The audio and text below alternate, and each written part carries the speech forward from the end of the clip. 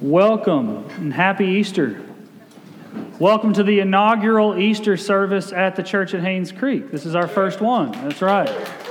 It's well documented now, so I'll stop talking about it.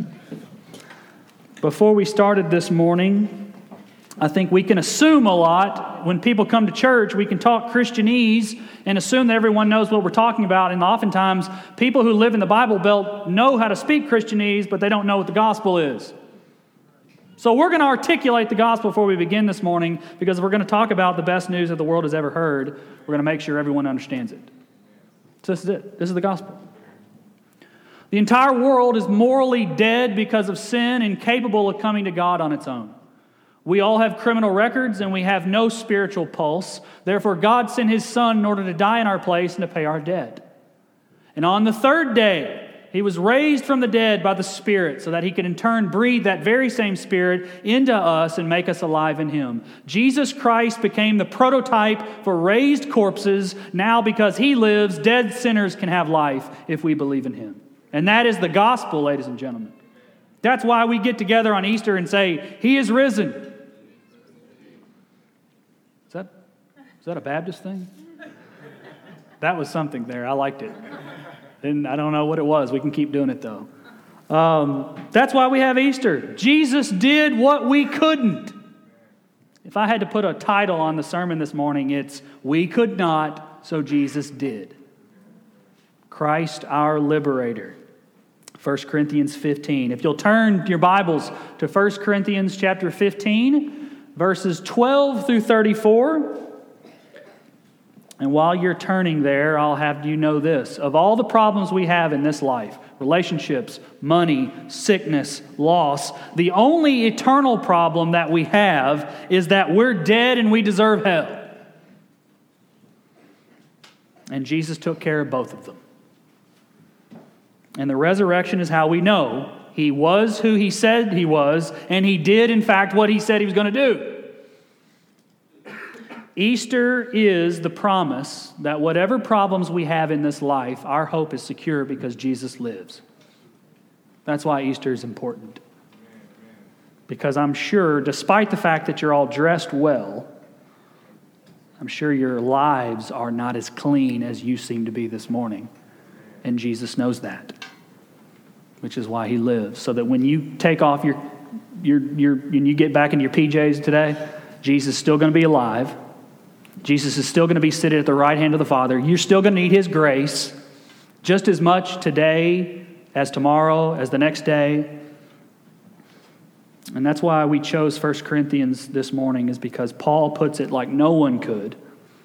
So we have a little tradition here, and it's not because it's like this book is magic, but here at Haynes Creek, we believe that the Bible is actually breathed out by God. We believe that God wrote a book, and it's called the Bible, and we have a reverence for God's Word. Everything we do at this church is dictated by this book. And because of that, when we read God's Word, we stand. So if you'll stand for the reading of the Bible. 1 Corinthians chapter 15, verses 12 through 34. And Paul says this in the Spirit. Now, if Christ is proclaimed as raised from the dead, how can some of you say that there is no resurrection of the dead? But if there is no resurrection of the dead, then not even Christ has been raised. And if Christ has not been raised, then our preaching is in vain and your faith is in vain. We are even found to be misrepresenting God, because we testified about God that He raised Christ, whom He did not raise, if it is true that the dead are not raised. For if the dead are not raised, not even Christ has been raised. And if Christ has not been raised, your faith is futile and you are still in your sins. Then those also who have fallen asleep in Christ have perished. And if in Christ we have hope in this life only, we are of all people most to be pitied. But in fact Christ has been raised from the dead, the firstfruits of those who have fallen asleep. For as by a man came death, by a man has come also the resurrection of the dead. Verse 22. For as in Adam all die, so also in Christ shall all be made alive. But each in his own order. Christ the firstfruits, then at His coming those who belong to Christ. Then comes the end, when He delivers the kingdom to God the Father after destroying every rule and every authority and power. For he must reign until he has put all enemies under his feet. The last enemy to be destroyed is death. For God has put all things in subjection under his feet. But when it says all things are put in subjection, it is plain that he is accepted who put all things in subjection under him.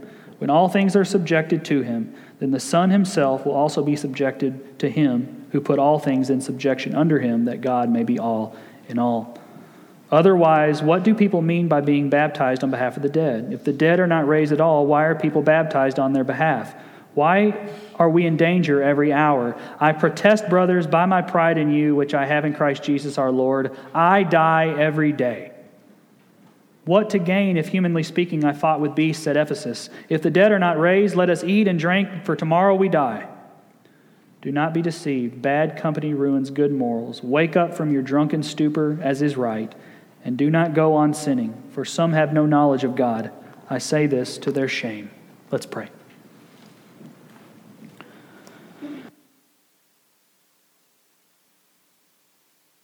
Thank you for the resurrection. Thank you for raising Jesus from the grave so that you could in turn raise us from the dead. You've given us a living hope, as Peter would say. And Father, we as the church, Father, give us a zeal and an urgency not to look upon the world and shame the world, because, Father, we were the world. And it is only by your pure grace that we are not who we once were. And that's because Jesus is risen. Father, show us this morning how infinitely valuable Jesus is. Elevate our affections so that we see the beauty of Christ Jesus. Give us an excitement and a hope knowing that Jesus will come back and people are going to walk out of those graves. And all these things we ask in your Son's name. Amen. You may be seated. If you're new to our church, I do one thing every Sunday for my sermon, and that is I tell you what I'm going to tell you, then I tell you, then I tell you what I told you. I keep it real simple. Just in case you lose me, you can go back and go, I guess he was trying to say that. This is what I'm trying to say this morning. This is what I believe we can take from our passage. Christ's resurrection from the dead is our guarantee that God will make dead hearts new and that God-hating sinners can change into righteous, holy lovers of God. I'm going to say that one more time. Christ's resurrection from the dead is our guarantee that God will make dead hearts new and that God-hating sinners can change into righteous, holy lovers of God. Right now, I noticed that my twins are no longer here. Aunt and uncle and mom had to make sure that I just love how many kids are in here, by the way. The Todd twins didn't make it, apparently. Let me tell you something. The Todd twins are a ball of energy, as I'm sure most of you have witnessed. But there is a part of the day that they're not. There's only one part of the day, when they get up. They're zombies when they get up. We have to drag them out of bed. Now, most of the time, I'm already at work, but my wife gets them up, and I've witnessed it. And my wife has to do everything for them in the morning. They're not capable of doing anything on their own.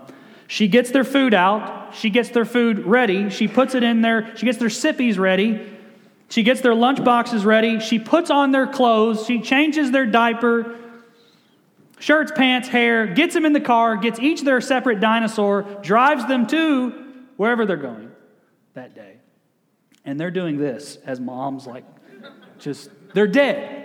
They're alive, but they're dead. They're not capable of actually contributing anything on their own. They're cute, cuddly little zombies is what they are. They're woken up, they're fed, they're changed, they're dressed, they're driven.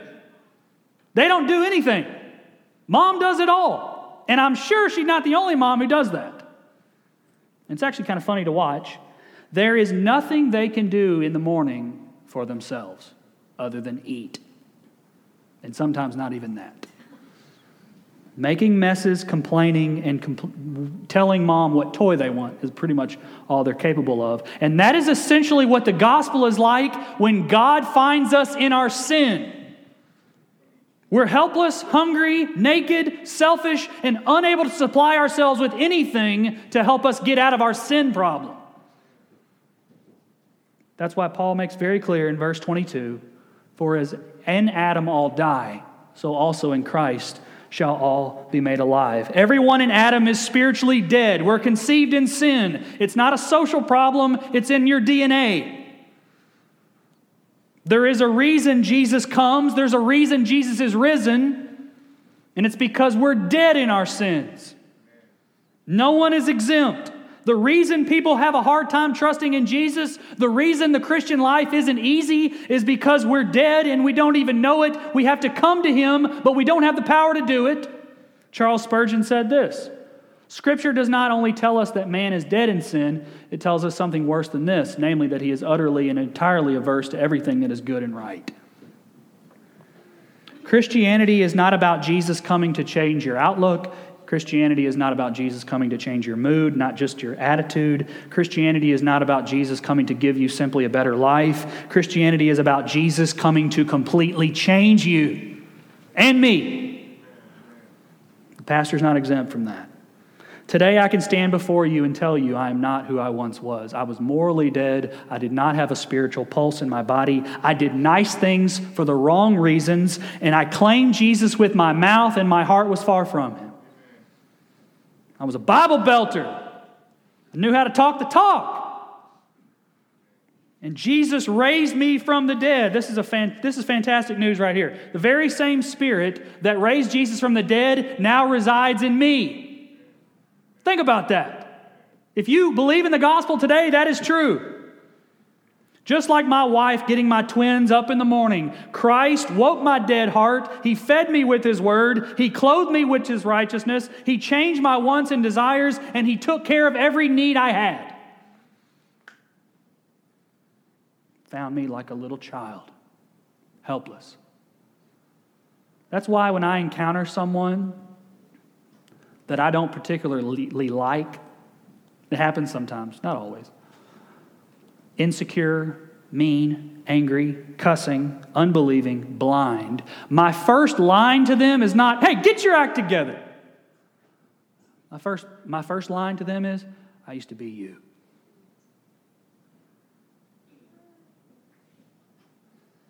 If you can't look, I'm speaking real quick. If you are in Christ today, if you believe in the gospel today, and you look at an unbeliever and you don't see some part of your former self, this might be strong. You may not know what the gospel is. Because Christians don't afford to look at the world and go, "Get your act together like me." No. You didn't get your act together. Jesus got your act together. We're here by grace and by grace alone. We talk a lot about faith today. Got to have faith. Got to keep the faith. Don't lose your faith. Let me tell you what my faith is in. My faith is that I'm alive today because Jesus is alive today. My faith is that God is doing in me what He did in Jesus in the tomb. Let's read verses 17 through 19. "And if Christ has not been raised, your faith is futile and you are still in your sins. Then those also who have fallen asleep, or those who've died, in Christ have already perished. If in Christ we have hope in this life only, we are of all people most to be pitied." That means the resurrection is the foundation of our faith. This weekend in the New York Times, they interviewed a president of Union Seminary. And they wanted to know what she thought about Easter. And she said, "I want to make very clear, I don't believe in the resurrection, but I don't think that's important." She's the president of a seminary. And Paul says to her and to all of us, if Christ has not been raised, you have faith in nothing but yourself. If God did not raise Jesus, people do not change, they just die. That's why Paul goes to such great lengths. You heard Dave just go through it. Before Paul gives us this passage, in verses 1 through 11, he gives us how many people, in fact, saw the risen Christ. More than the apostles, more than the disciples, more than Cephas. At one point, 500 people saw Jesus He says, I'm here. I didn't do it in secret. You saw me. There is no conspiracy here. There is no Da Vinci Code happening. Jesus is raised. People saw him. And for the ancient Near Eastern culture, back 2,000 years ago, for almost 600 people to lay eyes on the risen Christ is a small town. I was talking to someone not too long ago about sin, talking to him about my own sin. Don't ever talk to somebody's own sin about, just lay yourself there. Say, I'm a sinner too. And they said, no, God knows my heart. I said, whoa, that should terrify you. That should horrify you. It should make you flee to Jesus and beg for a resurrection. God knows our hearts, and they are evil and desperately wicked. So many people don't believe that today. So many people hate the idea of original sin. So many people vehemently reject the idea that we are inherently sinful and need to be changed. And yet that is precisely what we must confess to God when we come to Christ. I'm dead. I'm a goner. I need you. I need to be born again. I think it's a terrible irony that the world spends so much of its time today talking about how much sin there is in the world, and yet no one wants to admit that people are inherently sinful. God has given us every indication that the world is dead in its sin, and yet because of our sin, we are willing to believe that the evil resides everywhere in the world except in our own hearts. It's in that person. It's in that country. It's in that party. It's in those people. It's in that generation. It couldn't possibly be in me. Sin is so much easier to see in someone else than it is in you. And yet, when we come to Christ, we have to say, I have a sin problem. I am the problem. That's why repentance is so hard. The world is the way it is today, not because of someone else. It's because of our sin. And ultimately speaking, it's not just Adam's fault. It's our fault. Okay, Avi, I believe all that. I'm not good. You didn't have to tell me that. I know I'm a horrible person. What do I do? Because I've been trying to change my life, and it's hard, as you might imagine. I get the whole, I'm born in sin. I tell you, since I've ever been able to walk, I've been getting in trouble. What do I do now? Now what? Tell me now. Preacher, don't just tell me how sinful I am. Tell me about the gospel. What's the good news? How do I change? Do I go to Kroger and help old ladies out with their groceries? What's going on? Nope, don't start there. Don't go to Kroger. Don't go to the YMCA. I don't know why you would go to the YMCA, but you can help people at the Y, maybe, I think. Don't start out there. Start here. Confess your sin to Jesus and believe in the death, burial, and resurrection of our Lord. It begins that simply. Believe it, trust it, put your faith in it, stake your life on it. The only way people change on this earth is by believing in the good news of Jesus Christ, and it starts there. There might be some folks this morning going, oh, wait a minute, he's talking about the gospel now. Hey, tell me when you come back to the Christians, because I've been a Christian a while. Hey, hold on, you don't have to pay attention. He's talking to the people that aren't saved. No, I'm talking to everybody. You will never hear me, nor should you ever hear from a preacher, hey, real quick, if you're a Christian, turn off your ears real quick. I'm going to talk to the unsaved people. No. That's not how it works. If you believe in the gospel, you understand that you got to preach the gospel to yourself every single day of your life because you forget it every day. I do. Christians preach the resurrections to themselves every single day because I'm going to tell you right now, I need the hope, I need the power, I need the promise every day of my life. I'm weak. I'm needy. I'm like my babies when I get them up. Help me. And the resurrection is as relevant to Avi Todd today as it was when he was first saved. Look what Paul says in verse 31. Oh, sorry, I was supposed to make a point there. Unbelievers thirst for the gospel, believers relish the gospel. The point being, the gospel never gets old. Look at verse 31. Maybe I skipped that. Chris is like, dude, you're all over the place now. I want to go to verse 31. I don't want to skip it. It's Scripture. Abby can say a bunch of things, but let's not skip over what the Apostle Paul actually said. Verse 29 through 31. Otherwise, what do people mean by being baptized on behalf of the dead? If the dead are not raised at all, why are people baptized in their behalf? Why are we in danger every hour? Don't miss this. I protest, brothers, by my pride in you, which I have in Christ Jesus our Lord, I die every day. That means every single day of the Christian life, the old self is trying to get back up off the cross, and the Spirit of God says, stay there. I've got to crucify the old Abby every day. The old Abby doesn't want to play nice. The old Abby wants to talk about people that I don't appreciate. The old Abby wants to whip the tongue out and start talking about people behind their backs. The old Abby doesn't want to be bothered. The old Abby certainly doesn't want to love thy neighbor. Old Abby is trying to fight the new Abby every single day, and the difference is not how good I am. The difference is the power of the Spirit which came and conquered the grave. That is why I don't distinguish between unbelievers and believers. Everyone needs the gospel. I think the reason there's so many misunderstandings about sin and perfection in the church is because we don't understand the resurrection.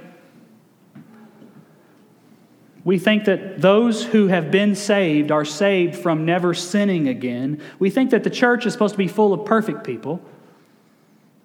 And if you see people in the church sinning, well, they must be a bunch of hypocrites who don't believe in Jesus. Well, let's hold the brakes there. Now, there are people who show up to God's house on Sundays who are not God's children. We know that.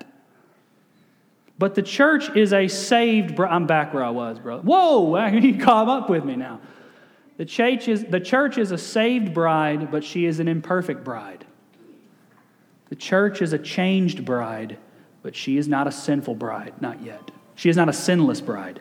Not yet. There's an order to what God is doing in the world, and here it is in verses 22 through 26. For as in Adam all die, so also in Christ shall all be made alive, but each in his own order. Christ the firstfruits, then at his coming those who belong to Christ. Then comes the end, when he delivers the kingdom to God the Father after destroying every rule and every authority and power.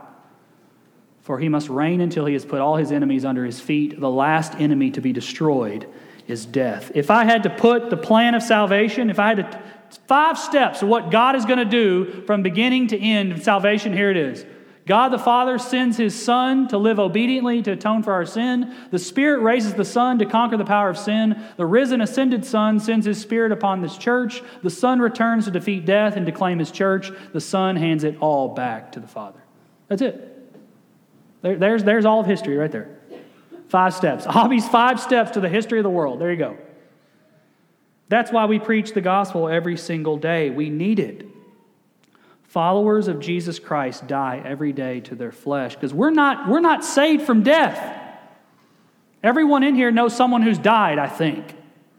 And that's because of sin. A dead church is not necessarily a church that sins. A dead church is a church which doesn't preach the death and the resurrection of Jesus. I think a lot of people today have been so burnt by sinners in the church that they don't ever want to go back. And the resurrection does not promise us that there won't be sinners in the church. The resurrection promises that those sinners in the church, there will be one day when they won't sin. George Whitefield said this, "Whoever reads the gospel with a single eye and sincere intentions will find that our blessed Lord took all opportunities of reminding his disciples that his kingdom was not of this world, that his doctrine was a doctrine of the cross, and that the professing themselves to be his followers would call them to a constant state of voluntary suffering and self-denial." If I had to distinguish between, Abby, what's the mark of an unbeliever? What's the mark of a believer? I think the mark of the believer is those who believe in the gospel and can articulate the gospel. I think the mark of the unbeliever is not sin. The mark of the unbeliever is consistent unrepentance in the face of truth and love, and that's bondage to sin. So what does the resurrection have to do with our lives today? I think when I look at my wife taking care of our kids in the morning, and I go, man, they're really cute. They're so beautiful. But man, they're a handful. man, they're sinful. My kids already learned to cry and hit and not share. I don't think they picked that up from Kelly and I. They may have. But man, they're so cute, and they know they can get away with stuff. Already. They're not even 3 yet. They can get away with stuff just by being cute, and they figured it out. And so God has given and made 2 babies who are so beautiful, so delightful, so charming, and yet so sinful, so selfish, and they can't do anything on their own. And I think that's what God sees when he looks at humanity. We are made in his image. We are above the animals. We are dignified with something that no other creature has ever possessed. When God looks at humanity, he says, look what I made. And then by the very same token, he can look at humans and say, the animals can't conduct war. Animals can't tear each other to bits and speak things with their mouths that just tear at one another. Animals cannot have the dignity of humans, but they certainly don't have the potential capacity for evil like we do. Isn't that a tragedy of sin? And so we're like helpless babies when God finds us. And so I think the good news of Easter is this. Jesus obeyed the law because we couldn't. Jesus paid our penalty because we couldn't. And Jesus broke the power of sin because we couldn't. And then comes Jesus. And just like babies, when they wake up, he wakes us up.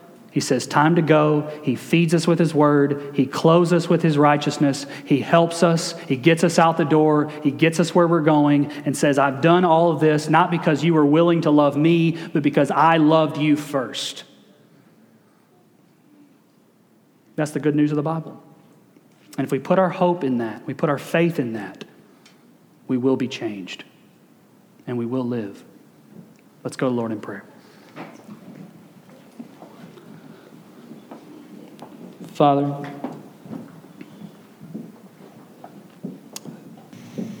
Jesus is sitting at your right hand now.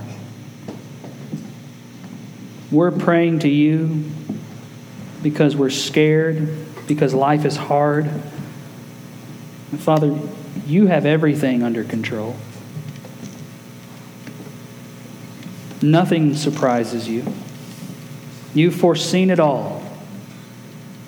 Father, I pray that as scared as we are, as much uncertainty as there is in this world, as much pain, as much death, as much sin resides on earth, Father, I pray that Jesus would come back and squash it all. That the power of the resurrection would win over the power of death. Father, use us this morning. Use us this week. Use your church to shine the light of love of Jesus Christ. And I pray this morning that for all those who have not believed in the death, burial, and resurrection of Jesus, that by the power of the resurrection you might bring them to faith. And all these things we ask in your precious Son's name. Amen.